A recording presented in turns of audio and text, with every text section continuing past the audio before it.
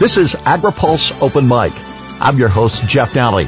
Our guest this week is USDA Deputy Secretary Steve Censky. AgriPulse Open Mic is brought to you by NCIS, the National Crop Insurance Services.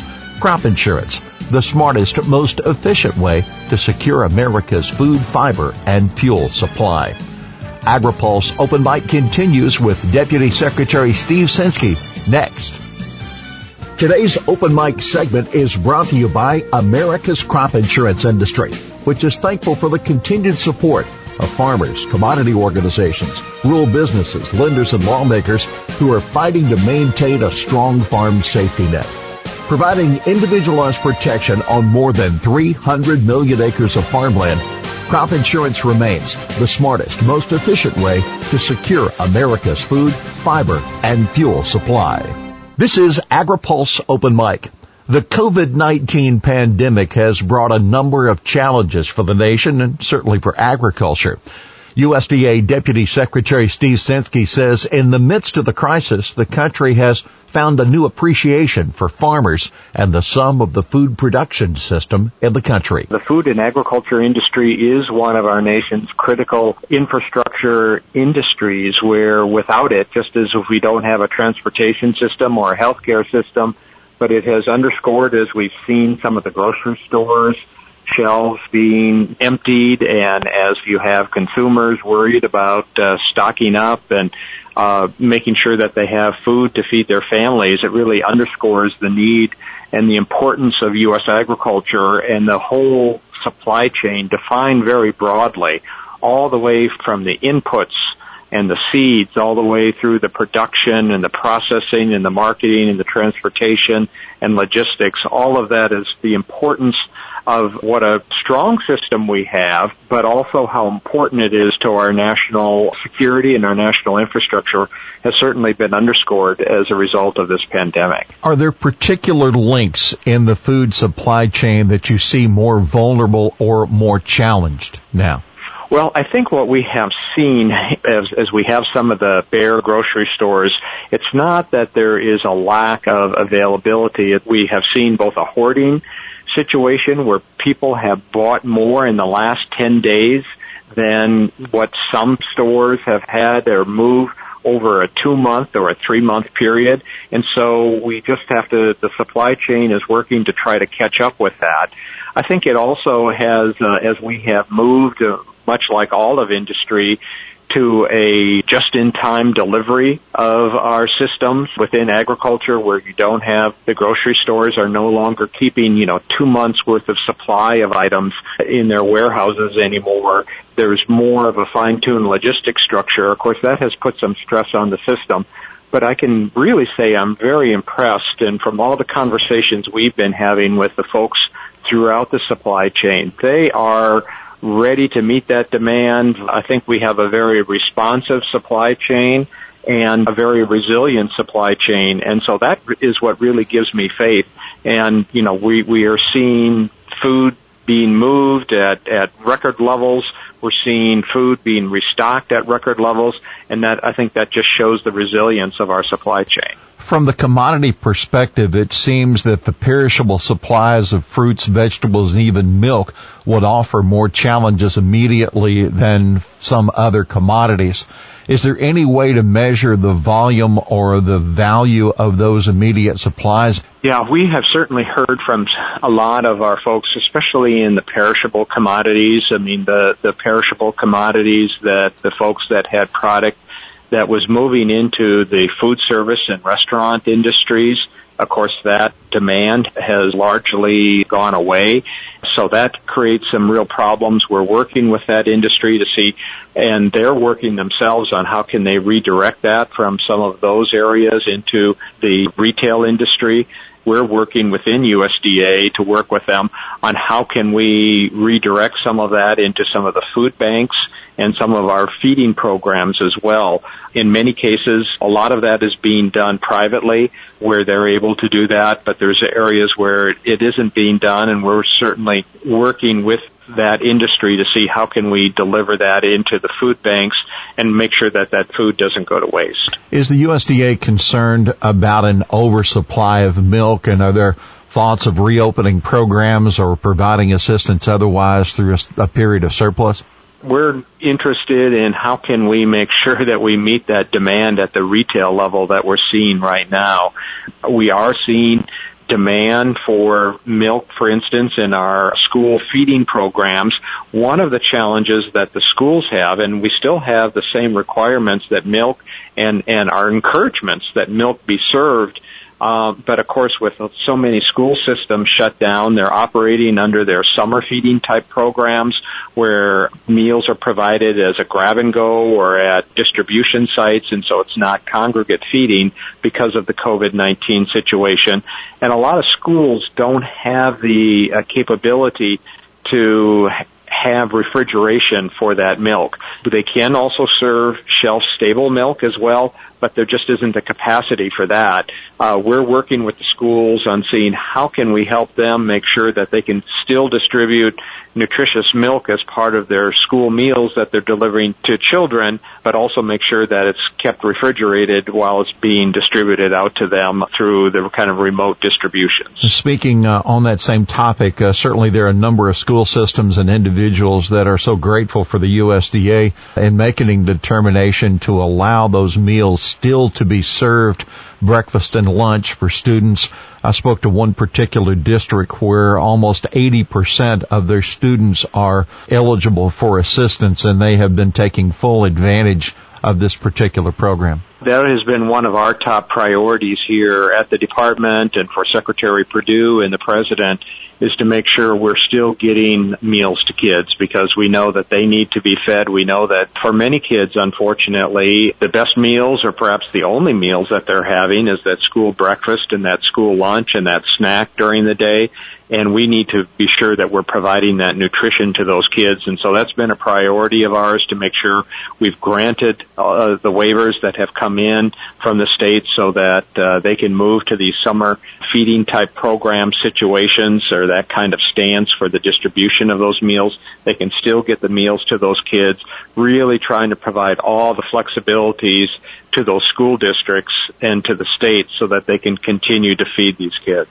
Thinking of programs that are already in place and a part of the 2018 Farm Bill, is there a discussion or consideration of reopening sign-up for, per se, the Dairy Margin Protection Program or other cropping programs that might help producers in this downturn? I think we'll be willing to take a look at that. There's nothing there per se right now that we haven't decided to do any of that. I think we're taking a look at all of the flexibilities that we have for our programs in the event that we thought it would be really helpful. That's something that we could certainly consider, and I think we'd want to do some analysis on that to see do producers really think that that would be helpful. I do think we want to provide flexibility on our sign-up periods for folks to sign up. Of course, we have the ARC and the PLC deadlines that just passed. Again, most people had signed up. The analysis that we've seen and what we heard back from producers of what happened with COVID-19 in the markets really wouldn't have changed their decisions anyway. But I think as we move forward, we're going to be looking at all of our deadlines and really trying to provide the flexibility that producers need. There are news reports that Secretary Perdue has asked the Department of Justice to take a look into the recent price swings that we've seen in cattle. Can you speak to that at all? We have been following very closely, and the Secretary and all of us here at the Department have been very concerned about the divergence that as boxed beef prices have gone up as folks have been emptying the supermarket shelves. But we haven't seen the fat cattle or the feeder cattle prices reacting in the same way, and that margin has gotten worse. And certainly we've heard from a lot of beef producers and cow-calf operators who are very concerned about that. So the Secretary has spoken with the Commodity Futures Trading Commission about this and taking a look to see what can be done there. Certainly we do have the Packers and Stockyards authorities that we have at USDA, and of course the Department of Justice can examine and has examined the beef market in the past as well, including after the Holcomb fire in Kansas, about any kind of divergence that happened there in between boxed beef prices and the prices that producers were receiving. How has COVID-19 affected operations of USDA? Are your expenses up? Yeah, we have been very much working to make sure that we can readjust our stance to make sure that we're still providing the services that producers expect, but while also trying to do all that we can to keep our employees safe and trying to slow the spread of the disease. We have moved within a lot of departments and with some agencies to telework for the most part while still delivering the services.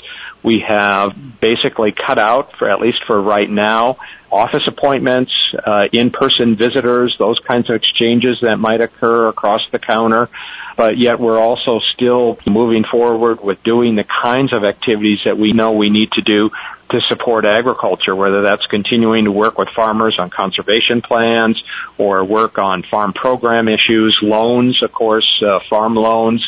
But there's some of our employees who are absolutely front line and have to remain in the front line and doing their jobs. And I'm thinking there are meat inspection personnel that are in our meat, poultry, and egg processing plants and slaughter plants. They still have to continue to do their jobs. We have our other commodity graders and food inspectors for a host of different commodities that they still have to be at work and make sure that we're doing our part to keep that food supply chain strong and resilient. And so we've been working to balance that as we have gone through this COVID-19 situation.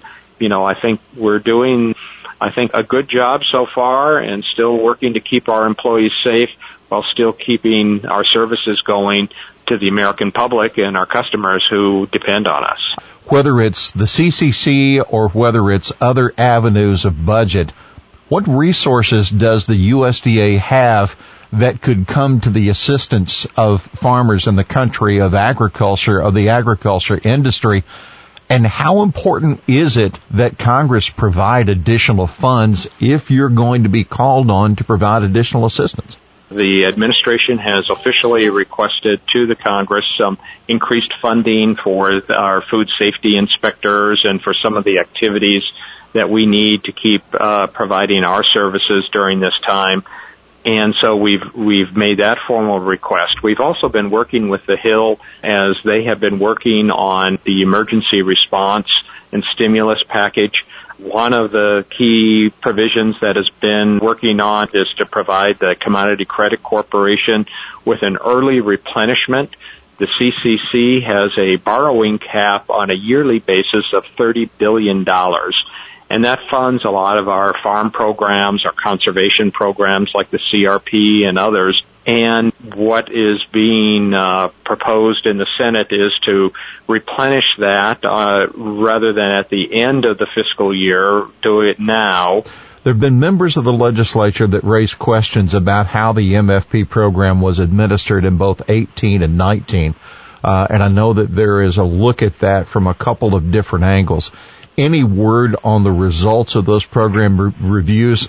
And then as the Deputy Secretary, can you speak to the attitude that USDA used when coming up with the criteria and the administration of this program? Yes, and I think what we have certainly heard from most producers is that assistance that was provided under the MFP program, market facilitation payments, was extremely helpful. And if you take a look at the maps on which commodities in which areas of the country were most impacted by trade and the trade retaliation that took place, and then you overlay that with the maps of where the payments have gone, they're highly, highly correlated. And so I think if you take a look on that point, we were really spot on doing that. By and large, we've received high marks. There's a few critics out there, but I think that we did a very good job. Of course, on the first round of payments, it was on a commodity-by-commodity basis based on the estimated trade impacts from the retaliation that took place. Of course, on the second round of the payments, that occurred during planting, and so we had to announce a program that wouldn't influence planting decisions. And again, but under both programs, if you take a look at which commodities were most impacted by trade and the value of production, and then you take a look at where the payments went to and those states and counties they're very highly correlated, and so we think we did a really good job. Labor's an awfully big issue for U.S. agriculture. Do you see a way forward that there can be enough H-2A workers in the country to get the industry through this year? That has been a big issue that we have been working on during this situation, and we've been working with the State Department, the Department of Homeland Security, and the Department of Labor, made it a huge priority. I've had discussions with the Assistant Secretary of State for Consular Affairs, making sure that we prioritize the processing of the H-2A visas in the consulates, whether it's a consulate in Mexico or in some of the Caribbean countries or in South Africa. Most of our H-2A labor does come from Mexico, and so they have made it a priority to process those first and foremost. We're also provided flexibility. We've been working that those already in the country, those H-2A workers, can stay here, make it easier for them to transfer from farm to farm. And we're looking to make sure, too, that those workers who had H-2A visas in the past, that they're able to get those again without having to go through the interview process, because our consulates, our embassies and our consulates, their staffing is way down because of the COVID-19 situation as well.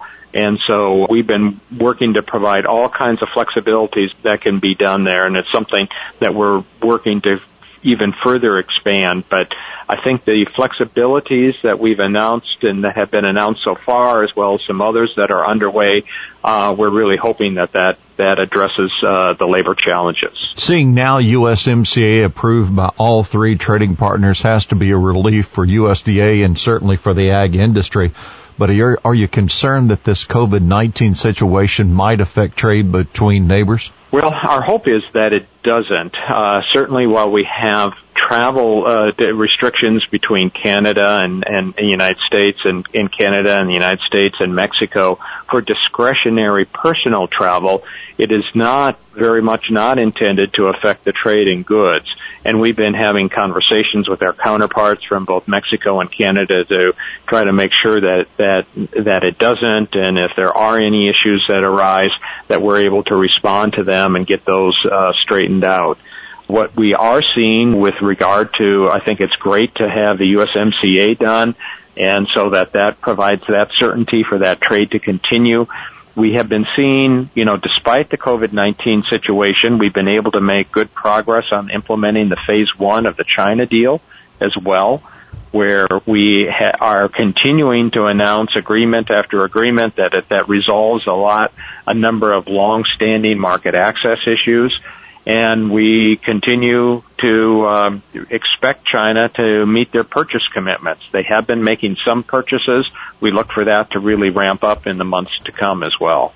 On implementing the 18 Farm Bill, there was recent news on assistance for young and for beginning farmers.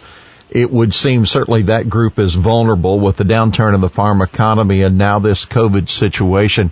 What work is being done to implement the bill and certainly targeting this particular group of the industry? Yeah, you're absolutely right, Jeff, that those folks can be hard hit by this situation. And so we're looking at, number one, to implement the provisions. We've already implemented a lot of those provisions, and that means that those young and beginning farmers can qualify for lower interest rate loans, more favorable terms for their participation in our various programs, higher cost shares, all of those statutory things that we're able to do, and we're doing all of that. We've also implemented our beginning farmer program system nationwide, where we have a beginning farmer coordinator here at USDA, but we also have and are designating beginning farmer coordinator folks in each of our state offices to work on how we can adapt our programs to try to help young and beginning farmers. And I think last, I would say, we're very much open to using our authorities and flexibilities wherever we can to try to help them, because we know that once again that there can be particularly impacted during this COVID-19 situation. Deputy Censky, we want to thank you very much for taking time out of what has to be an incredibly busy schedule during this period of agriculture and the situation that we're facing. We want to thank you for your time and offer you the opportunity to have the last word in our conversation today. Well, it is, again, my pleasure to participate and an honor to serve on behalf of America's farmers and ranchers and foresters that are so important as we have just celebrated National Ag Day. Once again, that importance of a strong and vibrant food and agriculture supply system has really been underscored as we deal with this crisis, and I'm so very proud to be working on behalf of and with the farmers and ranchers of this country. Our thanks to USDA Deputy Secretary Steve Censky, our guest this week on Open Mic. AgriPulse Open Mic is brought to you by NCIS, the National Crop Insurance Services. Crop insurance, the smartest, most efficient way to secure America's food, fiber, and fuel supply. For AgriPulse, I'm Jeff Nally.